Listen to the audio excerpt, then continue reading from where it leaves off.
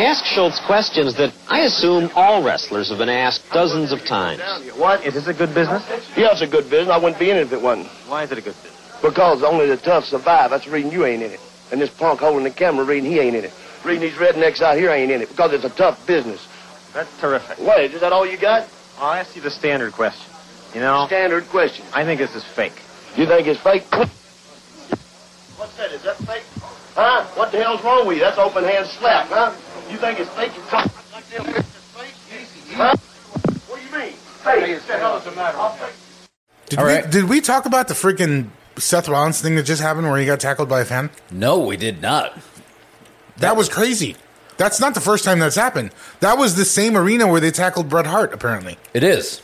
Yeah, because they did the Hall of Fame there. So what's going on at the Barclays Center? Because that dude came running out from the back. He didn't, like, jump the railing. He looked like he came out of the hall. Yeah, he came through the... He was an RKO. The babyface side. He was literally out of nowhere. It happened so fast. If you watch it back, Seth Rollins was lucky at the last second he turned and he kind of felt somebody coming. Because if he would have... That guy speared the shit out of him. Where it definitely would have kind of reverse jackknifed him. He kind of turned. His head didn't hit the railing and then he kind of pried himself out. But I can tell you this. They're a publicly traded company now. Before they were a publicly traded company, I can tell you what would have happened to that guy. I feel like he might have gotten...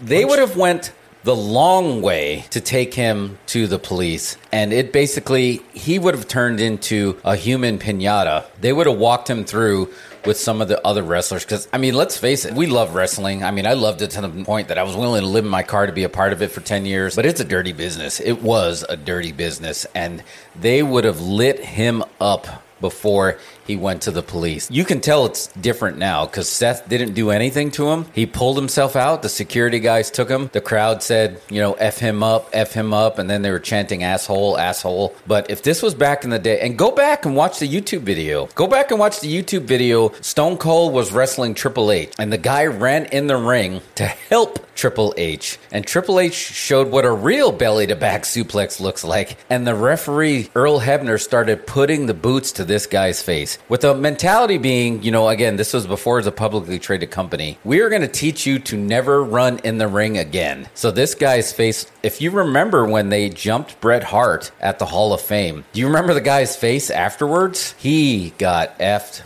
up. I didn't see his face. Oh, yeah, and this was FTR. They lit him up. And again, this was just like, they teach you to never step in the ring again. It's like, oh, that kick didn't feel like a wrestling kick. It wasn't the same kind of kick they usually do. It wasn't a boot to the gut. So I'm shitting blood all of a sudden. Yeah, oh, yeah, it was dangerous. But this guy was like on TMZ saying, I was doing it for Us. I'm part of the Uso tribe. And he was calling him by his real name, Kobe Lopez. He knows what he did. And he's just like, wow. But apparently he got catfished by somebody online saying they were Seth Rollins. Oh, really? Yeah, you haven't heard that? Uh-uh. Apparently he was chatting online with somebody saying that they were Seth Rollins. They were egging him on. Oh, wow. I had no idea. Wrestling is a dirty business. The internet is a dirty business, my friend. The internet is even dirtier. Business. That was pretty crazy. Did you ever have any run-ins with crazy fans? I got in one fisticuffs. Just one. What happened? It was at the Mexican border. So I didn't know what happened. I was wrestling as the Jason Gimmick. My buddy Wayne Knight, he was wrestling somebody, and he was just out there getting heat.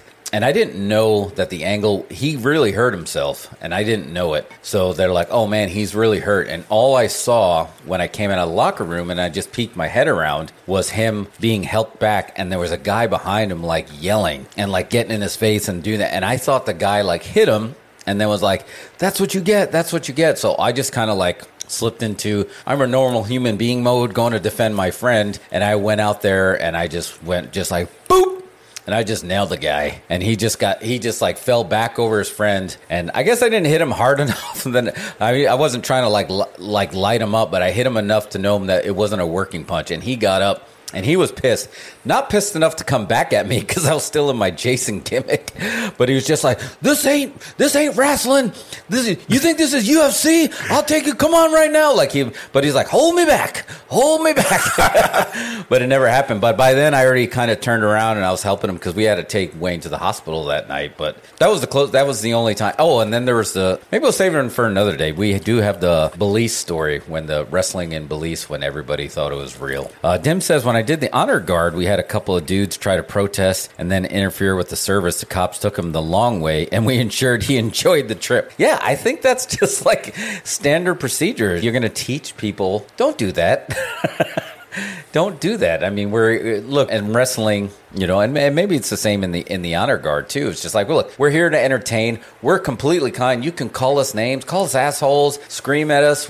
Just don't sit on your hands, but at the same time, don't jump over the guard. Old wrestlers like Roddy Piper used to take that as like a badge of honor. He's like, oh yeah, man, I got stabbed. I got shot right here. Well, did you hear what Bully Ray said? No, I didn't hear what his take was. What was his Bully take on Ray it? gave Seth Rollins props for being a great wrestler because of that. He's like, when the fans are attacking you, it's like a badge of honor. That's pretty sensitive. It is, yeah. That's what I mean. He's getting enough heat. It's a badge of honor. But, I mean, he could have got really hurt. I mean, that guy could have had a weapon. You had no idea. I mean, it wasn't a worked fight. You know? I just want to know how he came running out of the back. He did a legit run-in. Yeah. It was like a Goldberg spear, dude. He folded him. And I was like, wow. Anyway, yeah. I'm glad Seth's okay, though. Folks are teetering on the edge of sanity right now. I'm sorry, but it might be that too, dude. Folks are going nuts, man. Everyone got locked up for a long time. I don't know what the internet rules are. If you can talk about that virus, people have been locked up. You know, people have been on the internet, just reading crazy stuff, listening to crazy stuff. I think folks' psyche is not well. Fragile. We're definitely on the edge. You know what I noticed? Nobody panics when things go according to plan, even if the plan is horrifying. If tomorrow I tell the press that, like, a gangbanger will get shot, or a truckload of soldiers will be blowing up, nobody panics.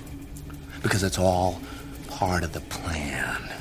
But when I say that one little old mare will die, well, then everyone loses their minds. Introduce a little anarchy.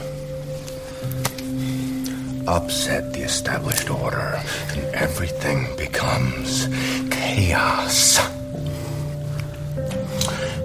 I'm an agent of chaos. Oh, and you know the thing about chaos? It's beer.